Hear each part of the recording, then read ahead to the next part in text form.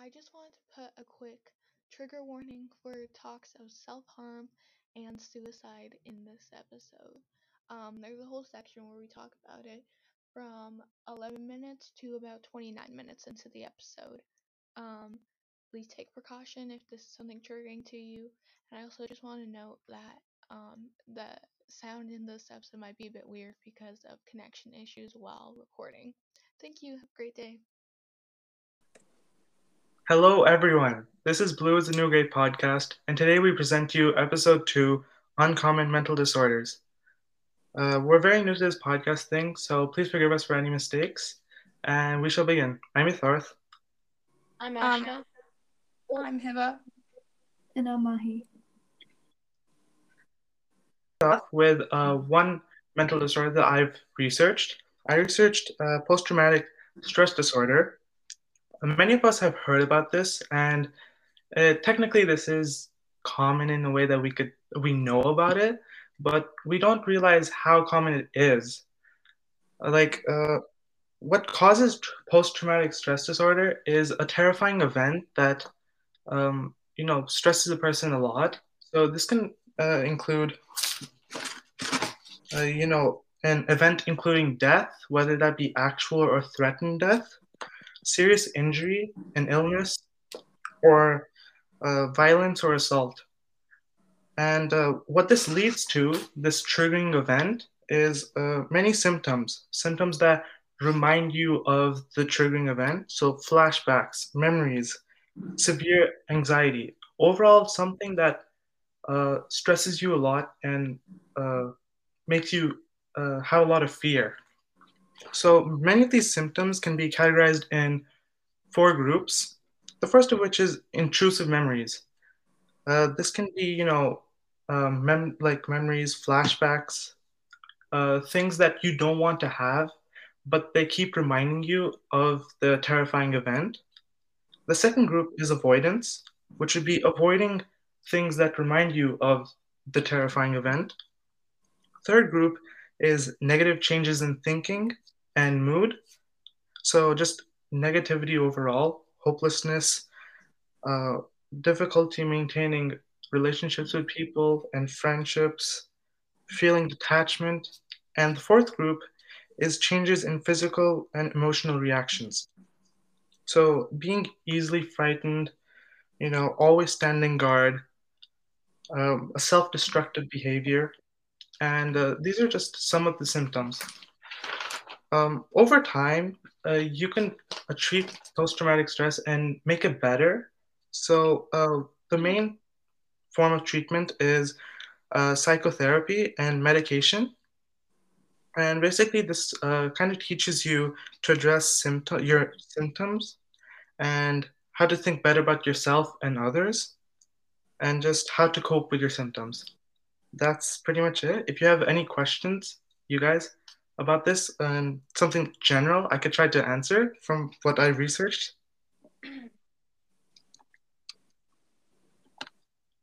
Um, I mean, I never really knew what PTSD really was on its own. Like, I didn't know it was like a stress disorder, but I think stress disorders aren't talked about enough because I clearly didn't know much about it. So like it's I guess cause is um when one goes through like a um what do you call it? A A terrifying, trauma? What?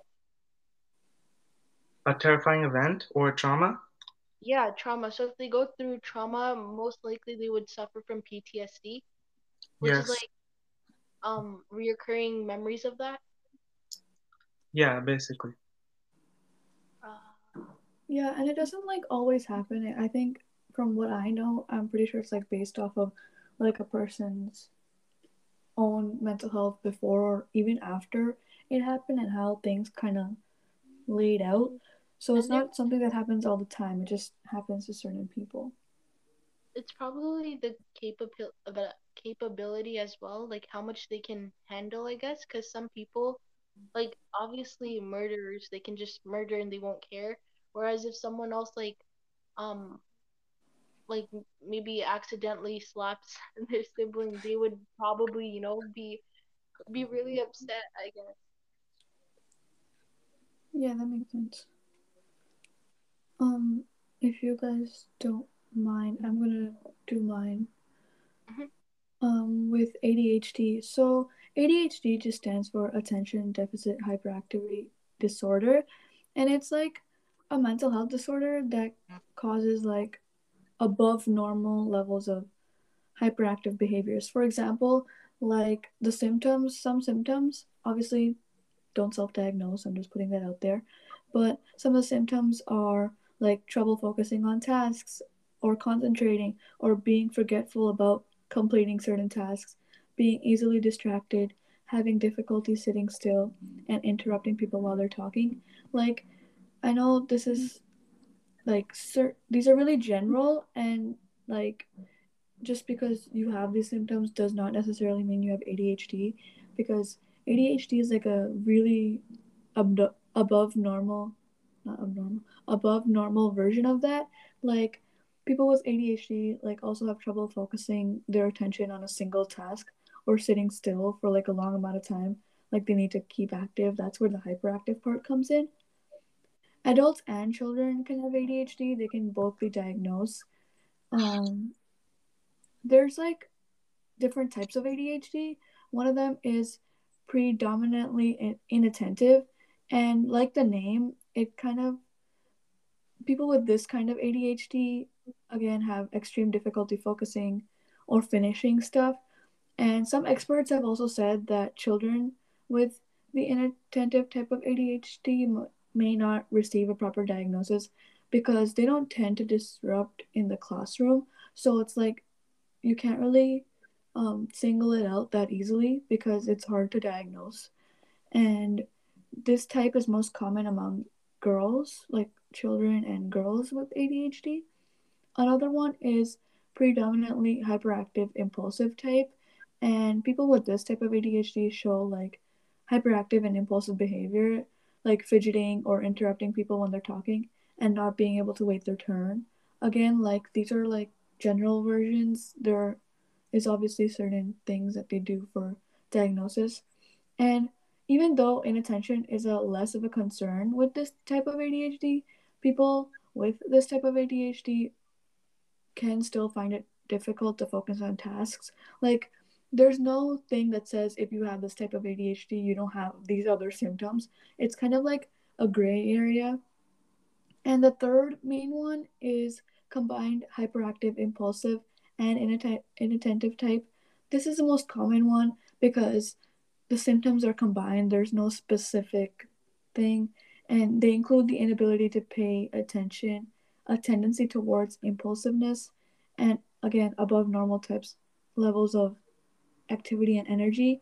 So it's really different. A lot of these symptoms are very general, like I mentioned a bunch of times, because there's no specific thing. Like a diagnosis requires more than just looking at the symptoms, and there's like certain tests for it. So there's a lot of differences from what I found out. And ADD is, I'm just going to quickly say what it is. It's attention deficit or disorder. It's an outdated term. It was previously used to describe people who have problems paying attention, but they aren't hyperactive. So ADD and ADHD are somewhat different. ADHD is like the current overarching name of the condition, because like they noticed different symptoms and so they like redefined it kind of. But ADD does somewhat exist, it's just outdated. And there is different like children ADHD and adult ADHD. So there are different symptoms, and in children or adults it could be like more life threatening, I guess. It's not really life threatening, but for many people, ADHD symptoms decrease or become less frequent as they get older. So children can have really hyperactive reactions to things, but once you kind of start coping with it, like getting treatment is like it gets better. And again, treatment is important. Untreated ADHD in adults can have a negative impact in many things in their life, and also like in relationships they have with their family and colleagues and stuff. So if you have any questions, I'd be happy to answer them from what I know.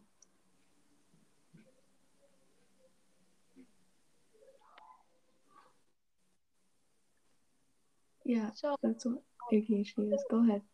so both wait, so ADHD and then ADD, was it? Yeah. ADHD and ADD. So none of those two really, because I think if anyone just because attention deficit, whatever I was trying to say, that basically means someone has like a low attention span, right? The span, right? Um, but when I heard of ADHD at first, I always thought it was someone who regularly like wanted attention, not as in like an attention seeker way, but as in like they don't get enough, so that they just want attention from like it can either be like friends, family, just anyone, as in a way to get help or just to I guess feel love. Is there not? Well, yeah, well, I don't think you would know, but was there anything like that written when you were researching ADHD and ADD? It's not really like always attention. It's like, for example, let's say there's a conversation going on and they're talking about something and someone else is talking, but you suddenly get an idea and you have to get it out. Like ADHD is not being able to hold on to that idea. Um, like that's one of the symptoms, like not being able to hold on and you say it, and that's where like the interrupting people part comes in. And it's not always for attention, it's because they're hyperactive and like they like have that urge to like get it out, I guess, if that makes any sense. So just basically impulsive. Yeah, exactly. That's the word. That's the word. I missed it, but they're really impulsive. When you have ADHD, you're really hyperactive and impulsive, even when you don't necessarily mean to be, I guess. Mhm. Okay, that makes sense. Um, well, I'll just present one of or share one of mine. It's not really, I guess.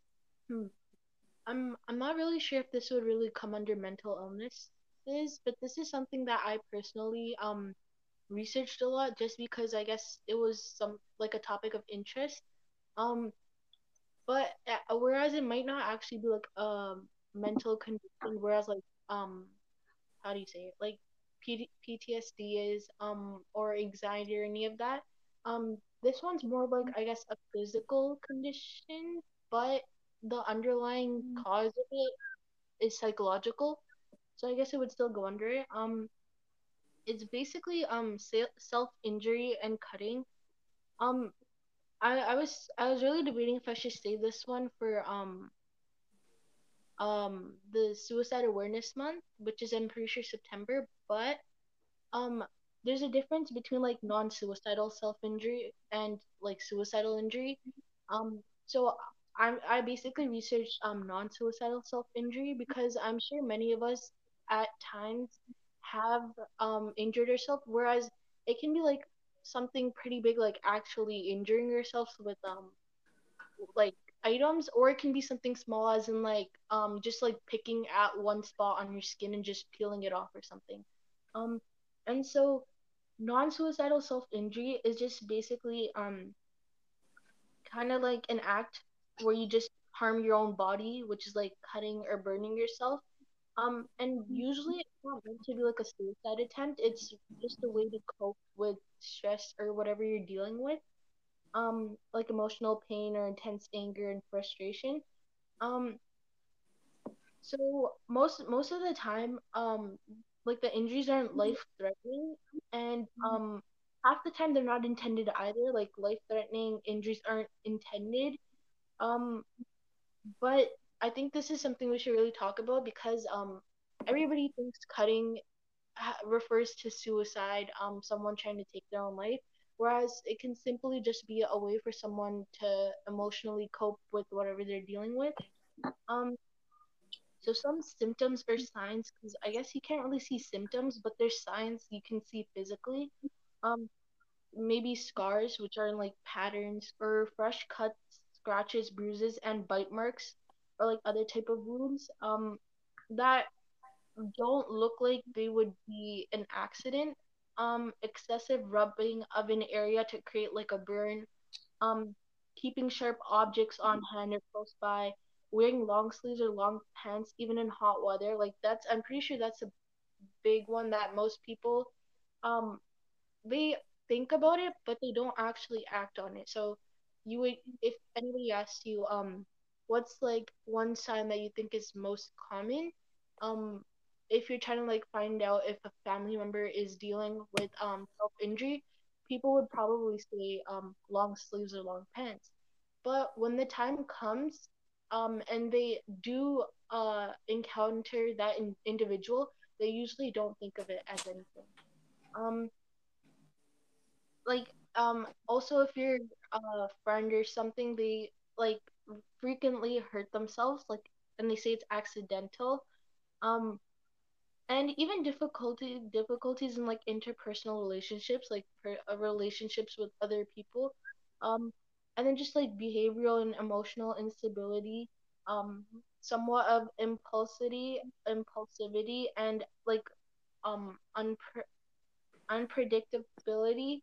um and then even like statements or like words of uh, hopelessness and worthlessness is also often maybe not self-injury, but someone is dealing with emotional stress. And so there's a bunch of different forms. Like self-injury can literally go at anything, but some of the most common ones is obviously cutting, um, or like severe scratches with like a sharp object. Scratching with like your nails or just, yeah, okay, yeah, that.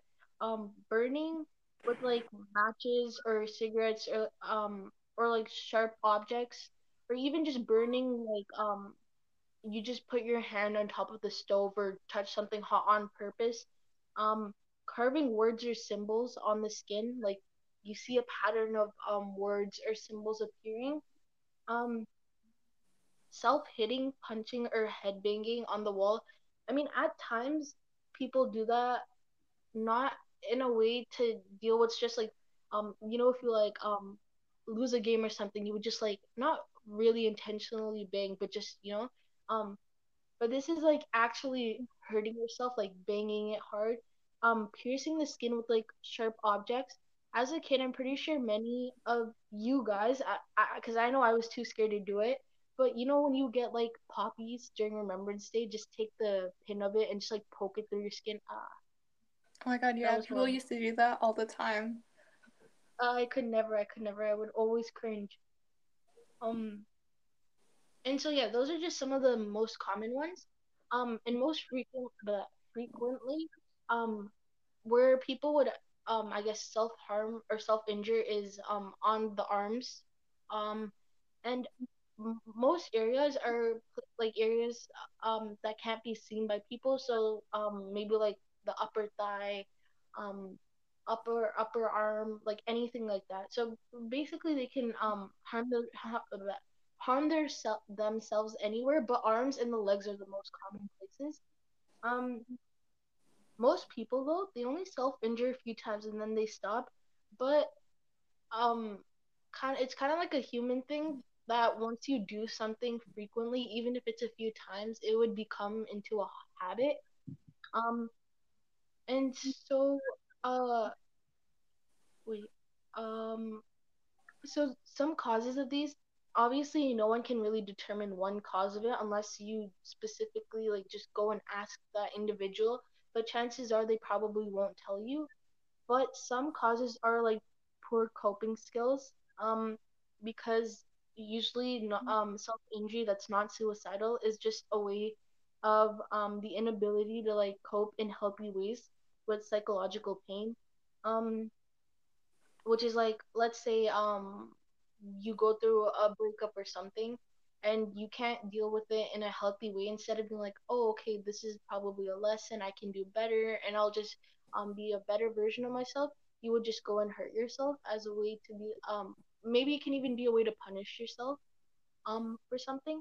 um Also difficulty in managing emotions, because like the person would have a hard time like expressing or understanding their own emotions, especially um I find out that when people they self injure, um, because like I kind of personally researched this, usually when they self injure, they're the type um that would always ask about other people and help other people and would literally tell everyone else not to do it, but they can't seem to take their own advice. And I mean, who doesn't do that? But the severity of it for people who self injure is kind of high because they're obviously harming themselves in a way where it might not be life threatening, but it obviously isn't good either. Um, so like the mix of emotions can also trigger self injury. Um, like example, there might be like feelings of like worthlessness, loneliness, panic, anger, guilt, rejection. So kind of like just a bunch of emotions. And so what if you I guess see someone so like if you find out someone's self-injuring themselves, um some reasons might be to manage or reduce severe distress anxiety and provide a sense of relief. So maybe they might have had like a weird encounter at the store, and so then they came home and they were like really anxious about it, and they were like, oh no, this happened. And um so then they would just like hurt themselves as a way to just feel relieved. Um, yeah, provide a distraction from painful emotions through physical pain. So this can even go um to like the example I said, a breakup. Um, I, I, I mean, I think breakups are pretty painful psychologically, so maybe someone would just try to harm themselves physically so that they would distract themselves from the psychological pain. Um, and then some people might even self-harm just to feel a sense of control over their own body, feelings, or even life situations. Um, the self-injury can be seen within anyone, but it's more common within children and young adults. And I think that's because as I guess teens too, we don't really it's like the transition between being fully independent from when you were basically dependent on your parents.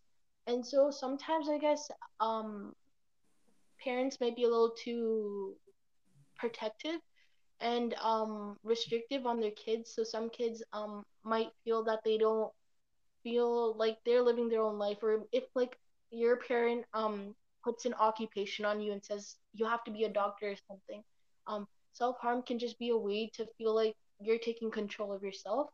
um oh yeah, some people also self-harm just to feel something.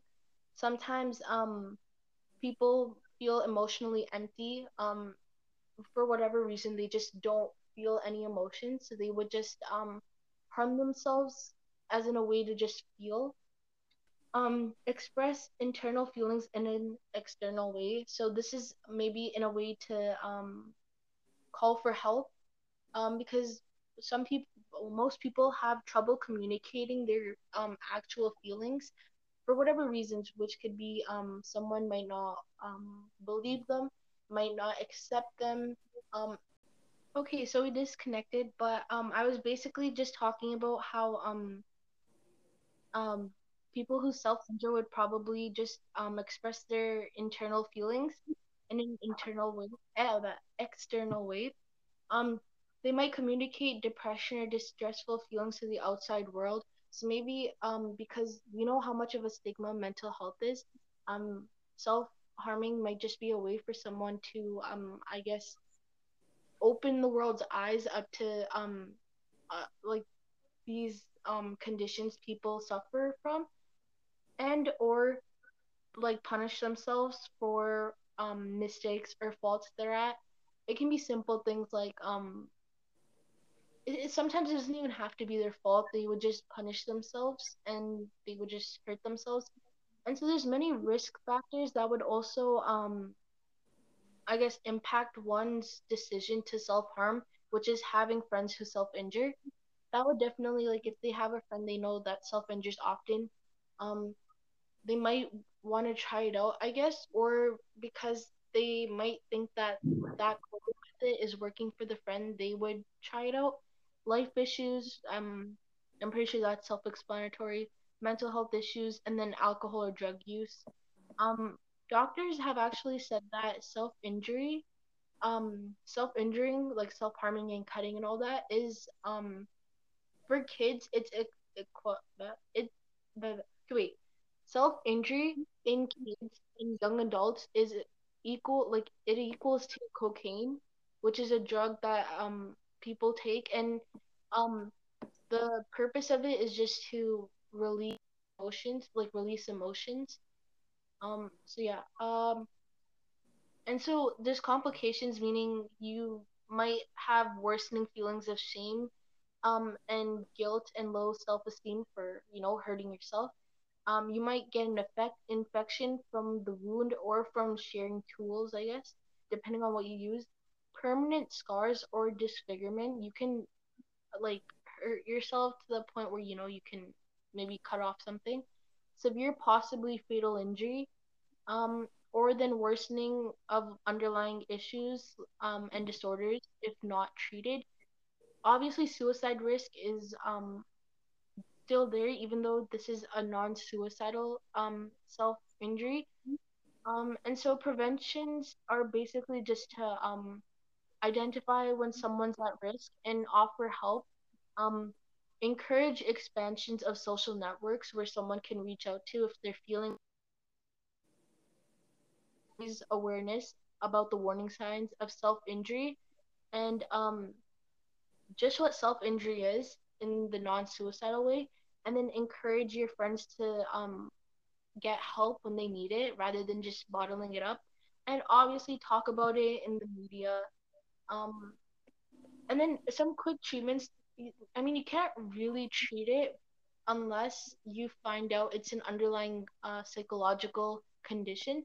Then you can just treat the person for that condition as well as self-harm.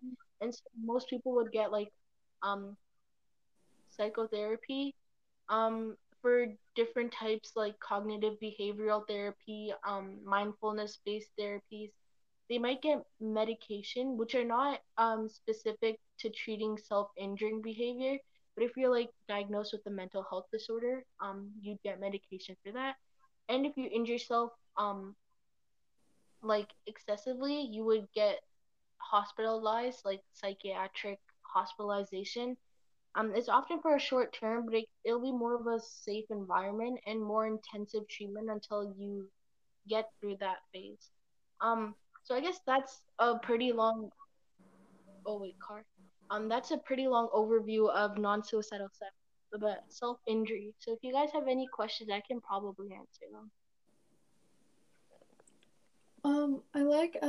I think throughout the thing how you like mention the severity of it and how it's non-suicidal, that obviously, like you said, is not talked about enough, like at all, because there are so many stereotypes about it. I've heard so many, even like people don't even realize they're stereotyping it, which is the big thing, obviously because it's not talked about enough. But like one person can be sad and they'll be like, oh, you're depressed, like that's another stereotype. That's Mhm. like depression is talked about, I guess, more, but not in the right way, I guess, because it's like, for example, someone is crying and some like about, let's say, anything at this point, and they'll be like, oh, you're depressed. Obviously that's not what depression is. Same thing with this. It's like there are so many small stereotypes that kind of like add up, and you can kind of see how much of like what reality is versus what like people show it to be, you know. And I like how you touched on that. Mhm. For sure, because like okay, maybe most people don't want to admit it, but but no, not for sure. For sure, I know that at least everyone who's lived on Earth has self-injured. The severity of it, I guess, does matter, but it can be something as small as just rubbing your skin to burn it, and it can maybe you might not get a scar or something, but your intention was maybe you were angry and you were just doing that as a way to release the anger, or maybe you were mad about something and you felt like it was your fault, so you just did that as a way to, I guess, feel like you're punishing yourself, so it would, I guess, lessen the weight of um the guilt, I guess. Um So I'm pretty sure everybody's self injured, but because of how the media portrays suicide, and how suicide isn't, I guess, researched properly within the modern world, people just think anything which is hurting yourself a little intentionally is someone trying to take their own life.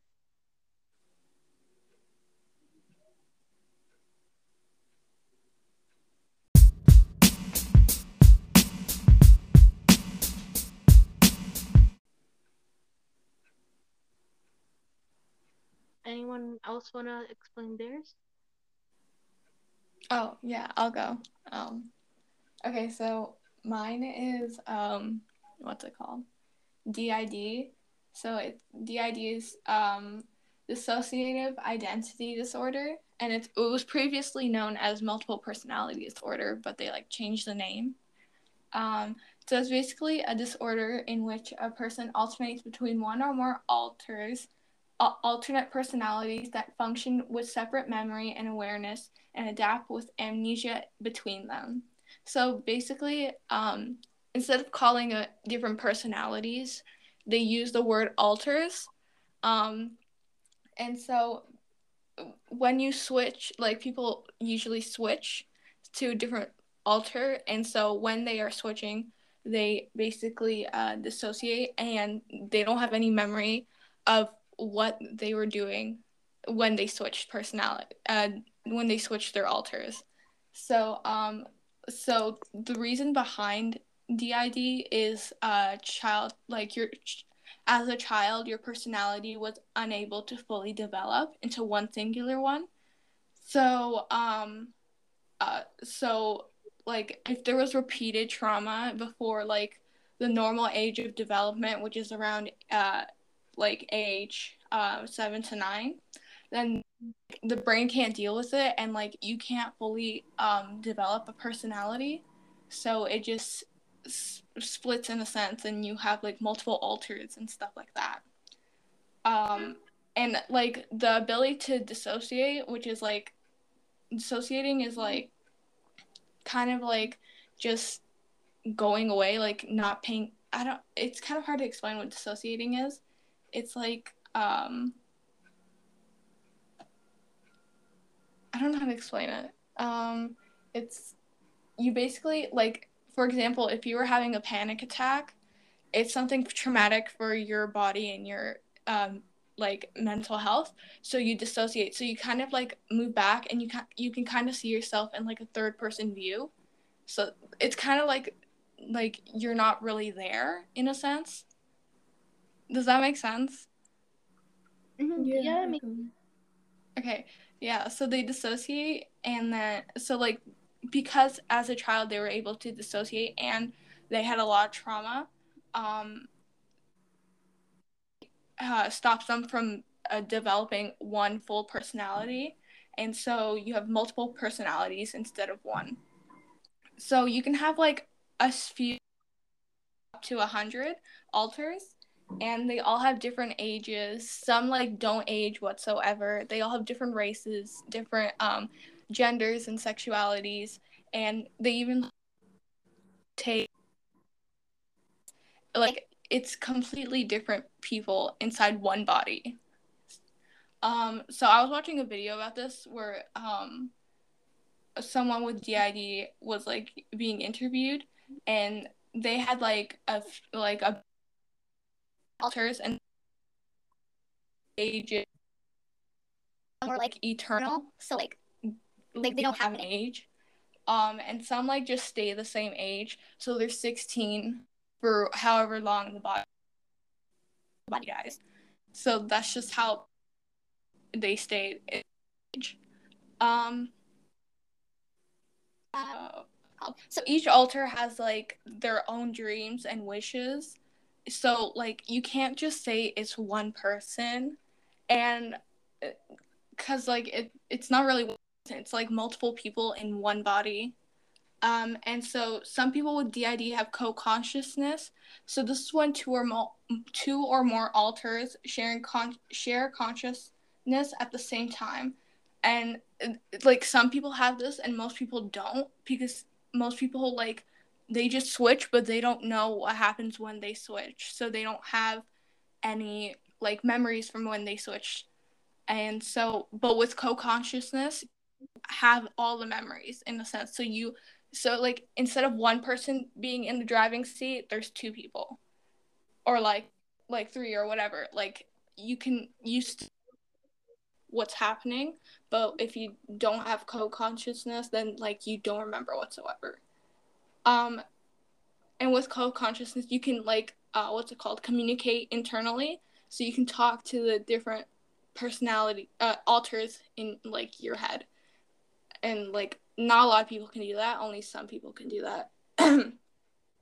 So they're basically like coordinating in the dark. Like they don't know when they're gonna switch and who's gonna like come up front and stuff like that. So for example, in an interview, one person who had DID, they said they had a friend who, whenever they drove, like they were driving their car, they would switch, and then that alter wouldn't know what they were doing, so they would go back home, and then they would switch again, and then they would keep going back and forth, and would like take them 3 hours to just get one place.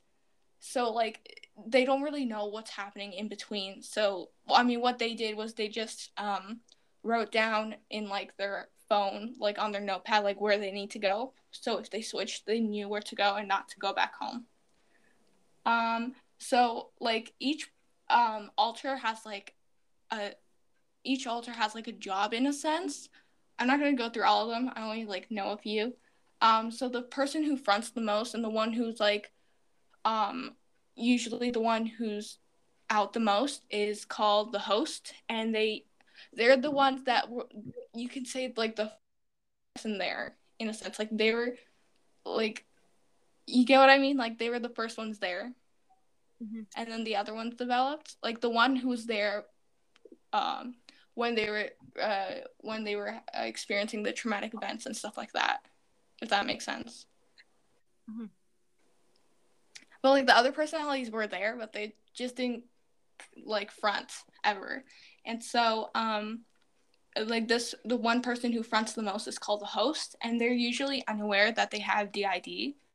And all other alters can also might not know that they have DID, because like the whole DID have it, because like in the interview, the one of the people said like, you're supposed to know you have DID, like your brain doesn't tell you, you're not supposed to know. And so when you get diagnosed with it, like your brain kind of goes crazy, but then it's fine after. So and then there's also the protector, who protects the body and like the DID system. And so they like protect your mental health and stuff like that. And there's a bunch of other rules. Like there's the trauma holder, who's like the person who like specifically holds the trauma, like it's the one that had it in a sense, and stuff like that. So there's like a bunch of roles that you can research on. Yeah. And then just like a fun fact, like 1 to 3% of the population has DID. Some people might not know it, and some people might know it. Like it really depends. Yeah. Any questions? No, and like I didn't know much about this, so it's kind of good like knowing about it, because I knew something like this existed, but there's like so many details that I had no idea about. So like, yeah, like in Hollywood, they don't represent it properly. Like, have you guys seen the movie Split? No. No? Oh, I've heard okay, of well, it, but I haven't watched it. it's like a horror movie where the person has DID, but like they're a murderer. So it's like it gives bad representation, because in the interview, like the people were talking about how people, when like they were about to switch, their friend, like their newest friends or whatever, would be really scared that like they were gonna murder them. Like it just gives a horrible representation of the disorder. Oh, that's so cool. I knew about multiple personalities, but I didn't I guess, know the specifics, but it literally fascinates me so much because like I think I've read something or watched something that somebody like I guess did have different personalities like the host, the protector, and all those stuff. And so when you said that, I was like, isn't it kind of scary how like one traumatic event can just, I guess like how do I explain this? Like just one event kind of gave one person like three other identities. Like It's not really like one event, it's multiple events. I mhm. don't think, like, from what I saw, like from what I researched, they say it's like multiple events, not just like one, or maybe one reoccurring event. So Have do any of you read webtoons? Okay, I'm guessing not. Yeah, I mean, I used to. Well, um, there's a webtoon. It's basically called My Deepest Secret, and it's just about like the first season, basically just portrayed this girl who's really, really, really kind, and she's basically her boyfriend is a murderer, and he's murdering literally everyone she talks to. And then at the end of the season, we found out that she was actually the murderer, and that her boyfriend she like killed him a long time ago, and she's been the one who had like different personalities. Um, and then season two was basically just about how she got to what she got to, and it basically was just trauma because her mother didn't want her, and her father would was an alcoholic and he would abuse her, um, and so then she met her, I guess, boyfriend when she was in like kindergarten or something. And then she saw how loved he was and his mom loved him too. And so she tried to get closer to him just to, I guess, manipulate and take everything from her. And so I don't know, I just find it so cool. Not in a bad way, like not in a bad way that oh it's so cool how people suffer from this. It's just like in a way of like it's just a discovery that I didn't know about, and it's really cool to hear that I guess things like this can exist because I never thought um I guess the world was not developed per se but that advanced to figure out what these things are. Yeah, and it's like, and I think by cool, you just mean it's really interesting to think about, like, Mhm. different ways it exists, you know? Like, in the cool, what you mean by cool is like, for example, let's say you're in like science class and you like learning about biology, and you'll think certain of the, like, the diseases, which not cool in like the way that, okay, that disease is cool, like, the people who have it, like, in the sense that it's interesting to know, and the fact that like technology and everything is so advanced, I guess.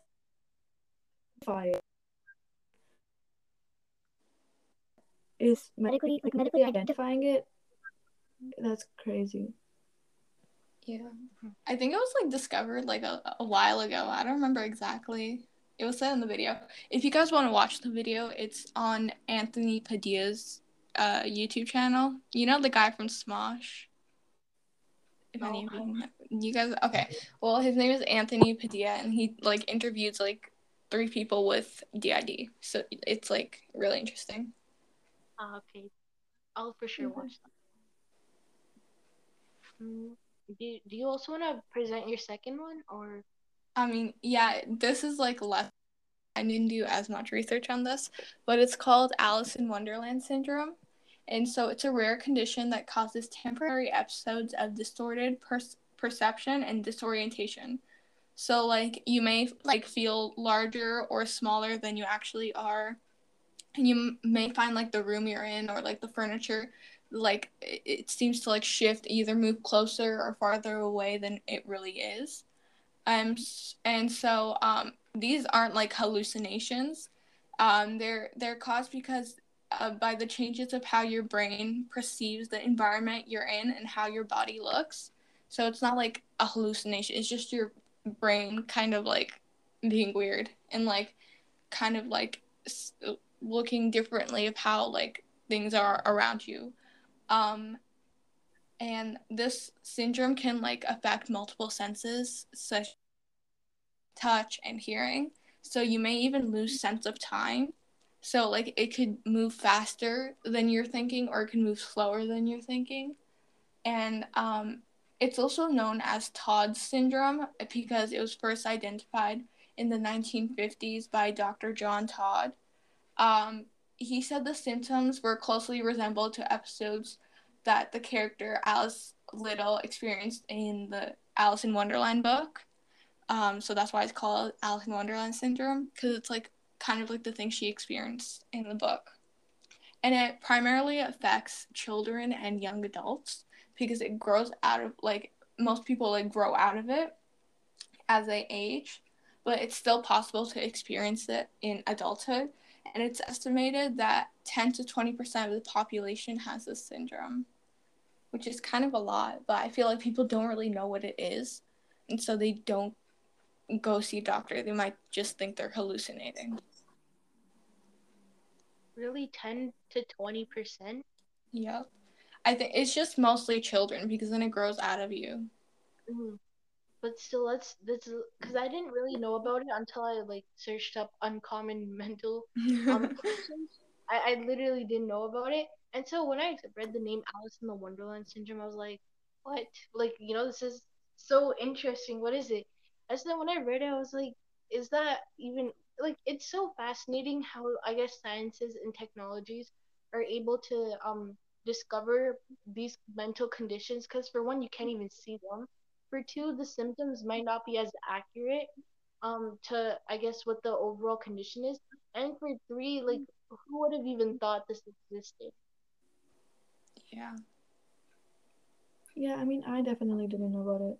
And it's like Anshna mentioned, it's like the fact that they figured out and how to like test people for it too, because a lot of symptoms, especially in mental health disorders, aren't like that specific. They're generalized because each person kind of deals with it or has different symptoms and has like a different version of it, I guess, if that makes any sense. Yeah, the symptoms are pretty generalized, and most of the ones I saw too, they're like general and like not that specific because it's like person specific. Each person can have like different level of symptoms, I guess.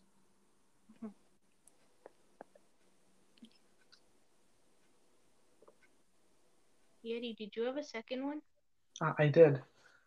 So, my second one was a borderline personality disorder, which basically involves how you feel about yourself and others. It basically is just uncontrollable feelings and behavior, anger, impulsiveness, and frequent mood swings that can basically ruin how like your relationships with other people. So symptoms, would be um, obviously unstable relationships, outbursts of emotion, impulsiveness, and anger, like I've said, suicidal thoughts, um, risky behavior, so gambling, drunk driving, drug abuse, etc., and a feeling of emptiness and intense anger, right? So mostly just not being able to control how you feel, and yeah, basically around that. The causes, there aren't really proper, like, guaranteed causes, right? But some of the main ones that I found were the there were environmental factors such as childhood abuse, or neglect, or it may come from genetics, or brain abnormalities. So parts of the brain that manage these emotions, if they have some abnormalities that cannot manage it, then you may see these symptoms. And treatment, it's very much like PTSD, so a mix of psychotherapy and medication. So obviously, learning about your symptom, how to cope with it, identifying the symptoms, and just knowing more about it in general.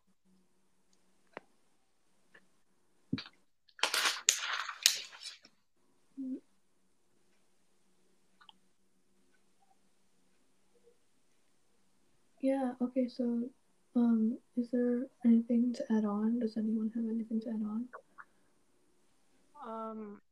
So basically, I guess kind of how do I say this? Because like some of the symptoms you mentioned deal a lot with, I guess, emotions and I guess mood changes. So in a way, it's similar to bipolar disorder. Yes, it's kind of in that range, I believe, from my research. I see. Okay, that pretty much wraps our discussion today. See us in our next episode for abusive relationships. And have a great day, guys. Bye. Bye.